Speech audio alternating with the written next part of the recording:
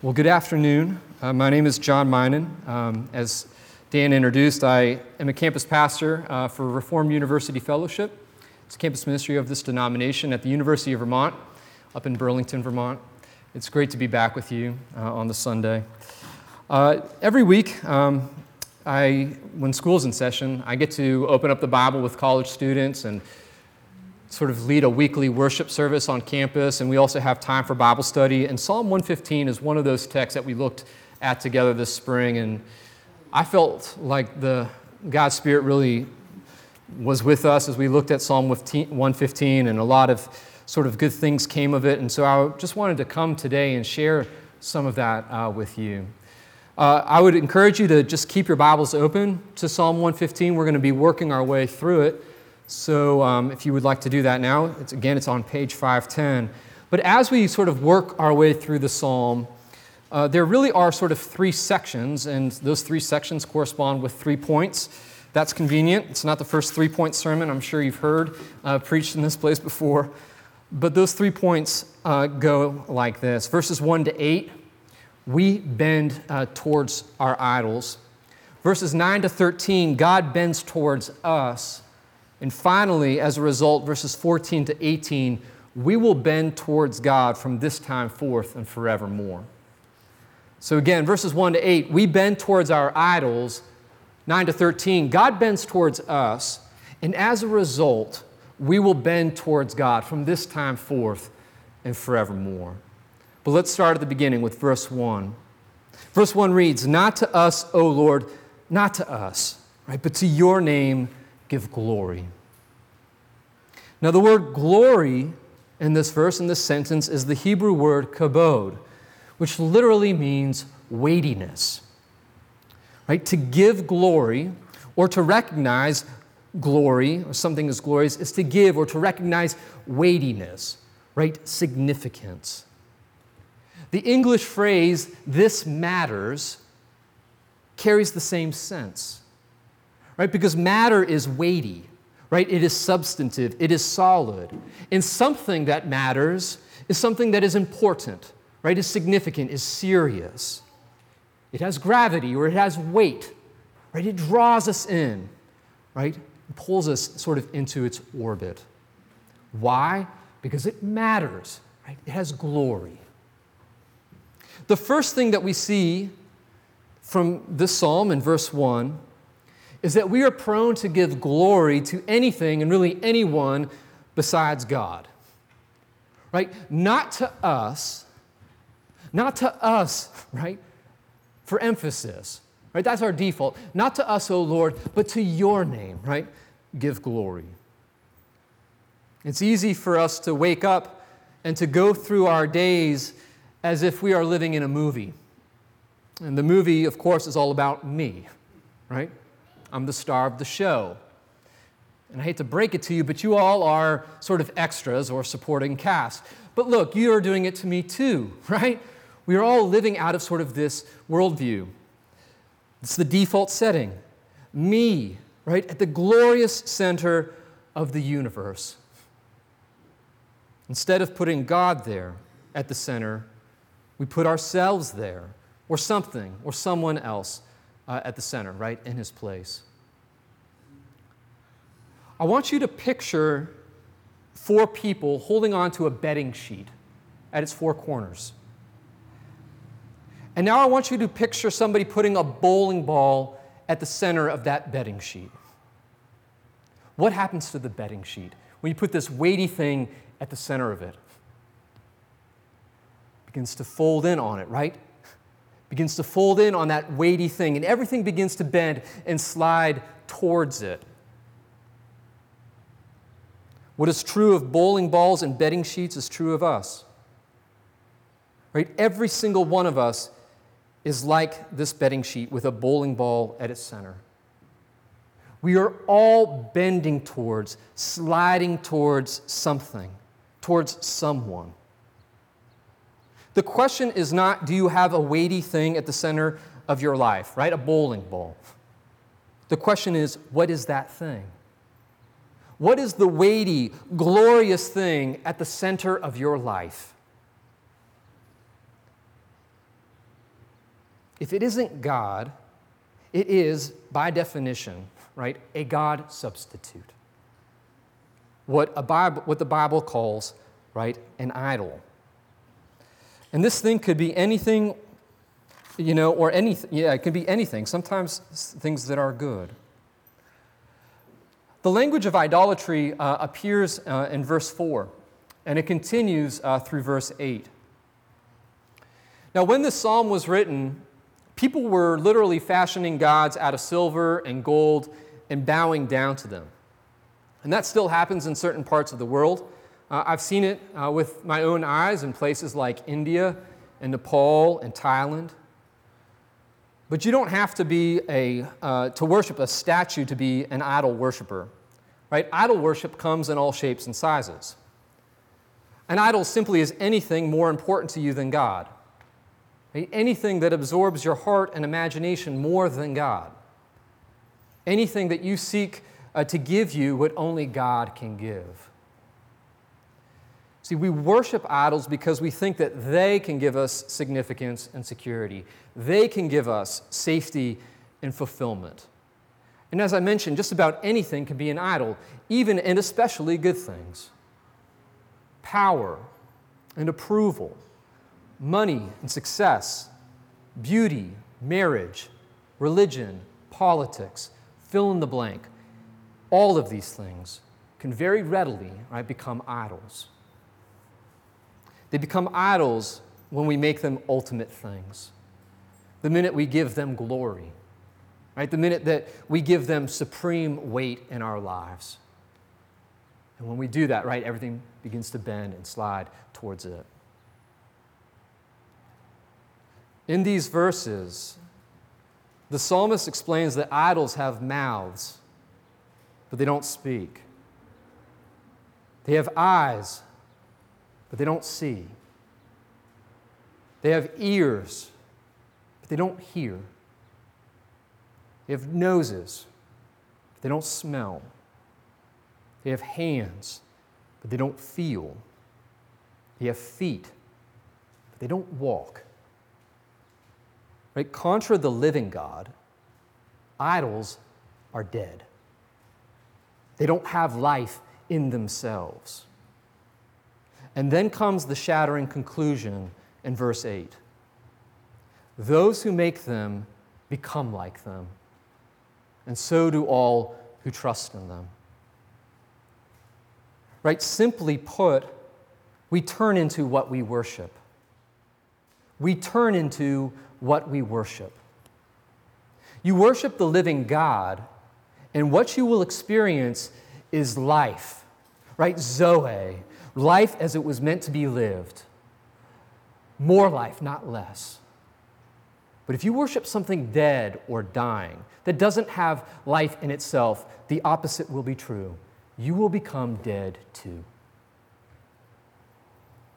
In his now famous commencement speech at Kenyon College in 2005, the late author David Foster Wallace declared, "There's no such thing as not worshiping. Everybody worships. Everybody has a bowling ball, right? The only choice we get is what to worship. And an outstanding reason for choosing some sort of God or spiritual type thing to worship is that pretty much anything else you worship will eat you alive."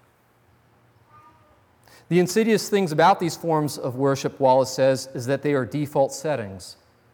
They're the kind of worship you just gradually slip into day after day, getting more and more selective about what you see and how you measure value without ever fully being aware that that is what you're doing. He's saying what Psalm 115 is saying, that slowly but surely they blind us, right? They deafen us and make us feel cold and numb, just like today's psalm says that they will. But how does this happen? Like, practically speaking, how does this happen? Let's consider a few examples. 3 is a nice number, okay? What happens to us when we put the bowling ball of money, right, at the center of our lives? Well, sure enough, when we put this weighty thing at the center of our lives, everything else will begin to bend towards it. And as it bends towards it, we're going to experience a tunneling of vision.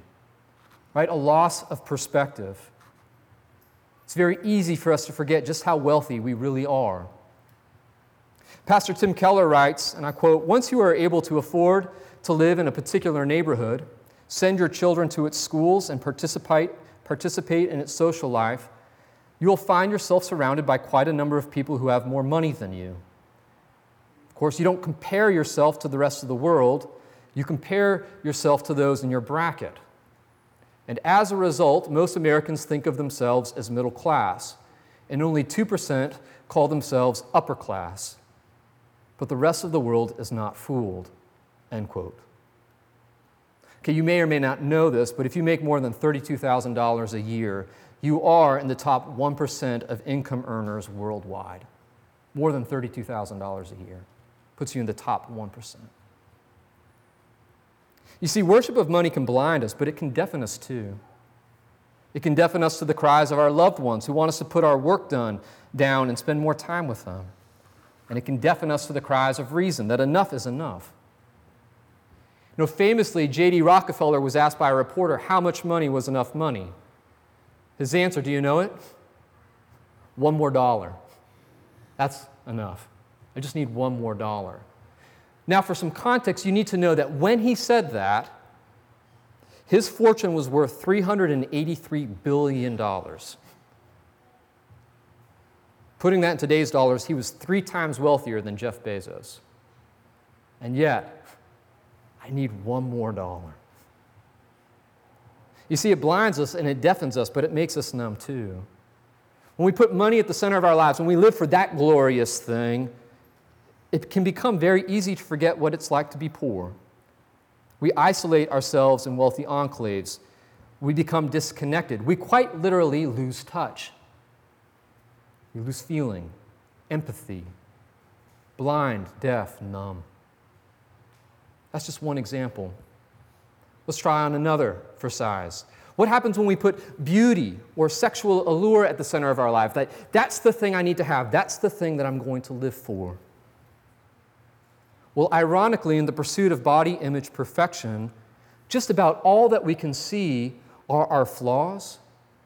All that we can hear is the voice of shame, telling us that we're not good enough, not strong enough, not thin enough, not hot enough. All that we can feel is that we're not enough. One more. Success. How does idol worship of success strip us of our senses and make us blind, deaf, and numb? Well, consider these contemporary examples. In a recent HBO special, Lady Gaga, for those of you not in the know, right, she's a pretty popular star, right? Lady Gaga is about to take to the stage at Madison Square Gardens. And in this HBO special, you can hear a crowd just chanting her name, ready and excited to see her. But in this sort of vignette, all we can see is Lady Gaga sitting in a chair, and she's sitting in front of a mirror while people do her makeup and her hair. And she's looking into a mirror. That's all that she can see is her image sort of reflected back to herself, and she is crying. She says, "I still feel like a loser kid in high school." And it's crazy because we're at the garden, but I still feel like a loser kid in high school. In a sense, my friends, she is blind. In her late 20s, Mariah Carey had accumulated more #1 hits than anyone except Elvis Presley and the Beatles. And an interviewer asks her, "What is left for you to accomplish?"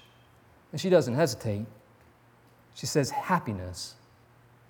And the interviewer is thrown off. He says, "How can this be true? Right? How, with such great success and so much talent and so many fans and so much applause and so much money, how can you not be happy?" And without a second's thought, she says, "I can hear 1,000 praises, but just one criticism. And the one criticism overrules the 1,000 praises." My friends, she is deaf. Not to pick on a hometown hero, But in 2005, the same year of that interview, Tom Brady did an interview with 60 Minutes.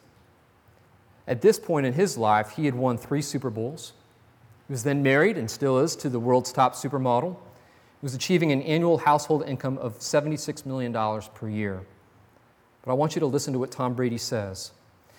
In this interview, he asks himself, why do I have 3 Super Bowl rings and still think there's something greater out there for me? See, I've reached my goal, my dream, my life, but it has got to be more than this. I mean, it can't be all that it's cracked up to be. Right? Numbness.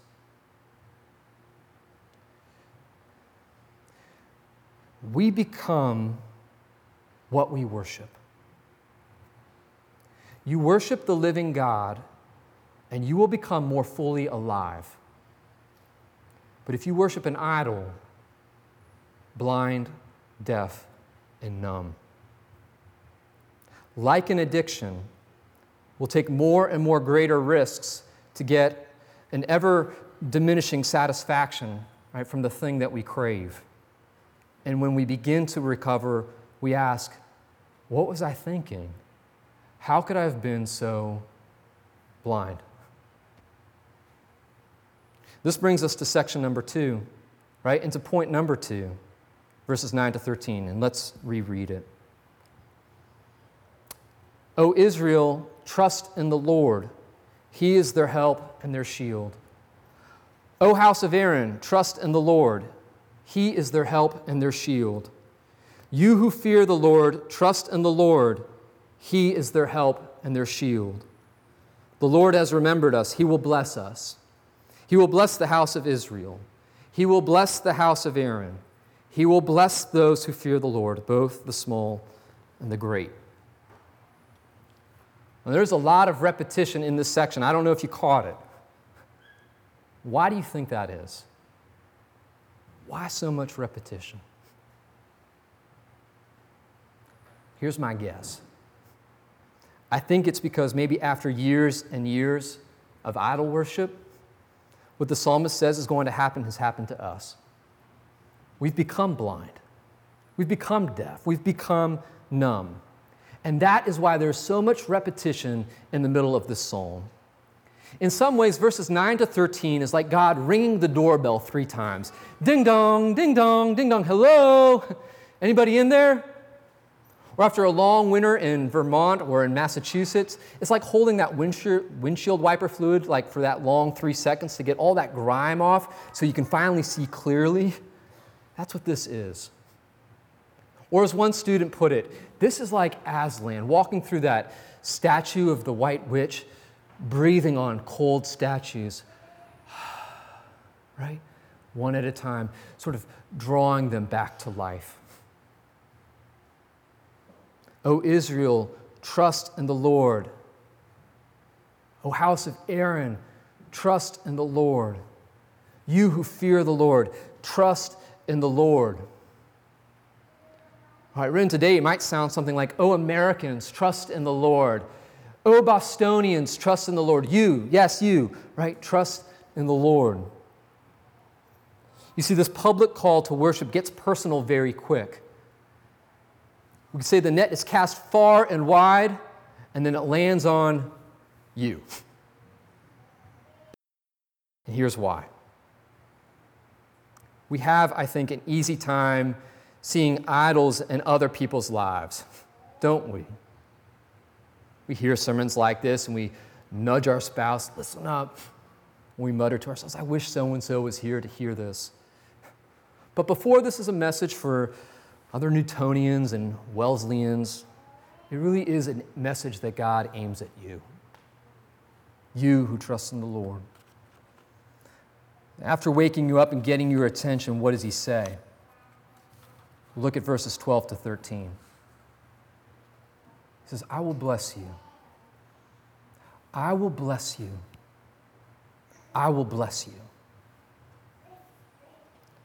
Bless is an often misunderstood, and it's an interesting word.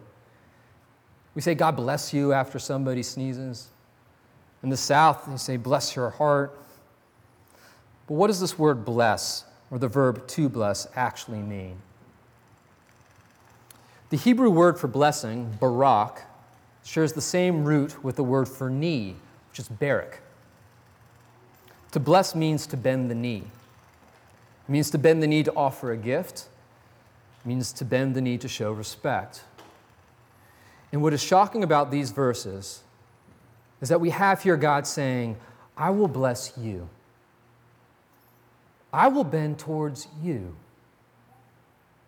I will offer you gifts, as it were. I will show you honor and respect. And that is remarkable. You see, idols are inflexible. They won't move towards us. Right? They don't serve us. We serve them. But God is different. God bends towards us. God serves us. He honors us. He blesses us. You see how so? Well, verse 16 says that the heavens are the Lord's heavens, but the earth He has given to the children of man. And yet, right, the Lord Almighty, right, the maker of heaven and earth, stepped into His creation. Right, the Almighty One bent down and came to earth. And He bent down and He took on human flesh. He bent down and was born in a manger. He bent down, huddled over a carpenter's workbench. He bent down over the sin-sick and dying. He bends down over dirty feet to wash them. He bends down and draws a line in the sand saying, "Woman, where are your accusers?" And she says back to Him, "They're gone, Lord." He says, Do they not condemn you? She says, "No." He says, "Well, neither do I." And here's why. Because Jesus bent down on a road to Calvary carrying a wooden cross. And then nailed to that cross where He died for the forgiveness of our sins, Jesus, His body bent down once more as His lungs collapsed. And He breathed His last, saying, "It is finished." But you all, that's not the last word. Because raised from the grave, Jesus will soon bend over ours, saying, "Honey, it's time to wake up." The Lord has remembered us, and He will bless us. He will bless the house of Israel. He will bless the house of Aaron, and He will bless those who fear the Lord, both the small and the great. Indeed, He has. God has blessed us. Right? He has blessed us mightily in the person of Jesus Christ. Right? He is bent down and bent towards us in order to pick us all up. He is bent towards us in order to pick us all up. And this brings us to our third and final section, right? Verses 14 to 18. And it's the third and final point of this sermon. The dead do not praise the Lord, nor do any who go down in silence. But we will bless the Lord from this time forth and forevermore. Right? The psalm begins with people bending towards idols in verses 1 to 8. But it ends with us bending towards God from this time forth and forevermore. From this time forth and forevermore means starting now. Starting now. From this time forth. Right, into the future. See, we haven't done this or done this well, but we will. Right, we will from this time forth and forevermore. Well, what enables this shift, right, this transformation, from us bending towards idols to now bending towards God? Well, I believe what makes this transformation possible is what we've seen in the middle verses. Right, it is seeing God bending towards us. That's what's going to change your heart. That's what's going to change, right, what you're going to bend towards. See, I live on a party street in Burlington, Vermont, Green Street. Lots of Frisbee students, lots of outing club students. They love to party. And as I've lived there, I've reflected sort of on this, that God has made a home. He's always wanted to live with us in it. He created this home called Eden, right? But regrettably, tragically, we said that house party stunk. And so we left it, and we left it for the house party next door. But we get there and we realize, look, this house party's not that great either. Maybe it's the music or the food or whatever, and we ditch it. And we go to the house party next door. That's not great. We're discontent. And we go to the house party next door. And on this goes, just moving from one party to the next, always in search of like the next best thing. The one thing we won't do is go to the house that we left at the very beginning, right? The house from which we came. God still loves us. And God realizes, though, that if he doesn't intervene, if he doesn't get involved, there's no hope of us ever being back with him. Right? So he leaves his house. He finds us now at that house party miles and miles down the road. And he takes us back home. And he washes us up, gives us a nice shower, gives us a nice home-cooked meal. And it's in that context, sort of back in his presence, back in his house, that we realize, wow, this is pretty good. Why did I ever leave? Now, of course, we're still free to. Any of us can go.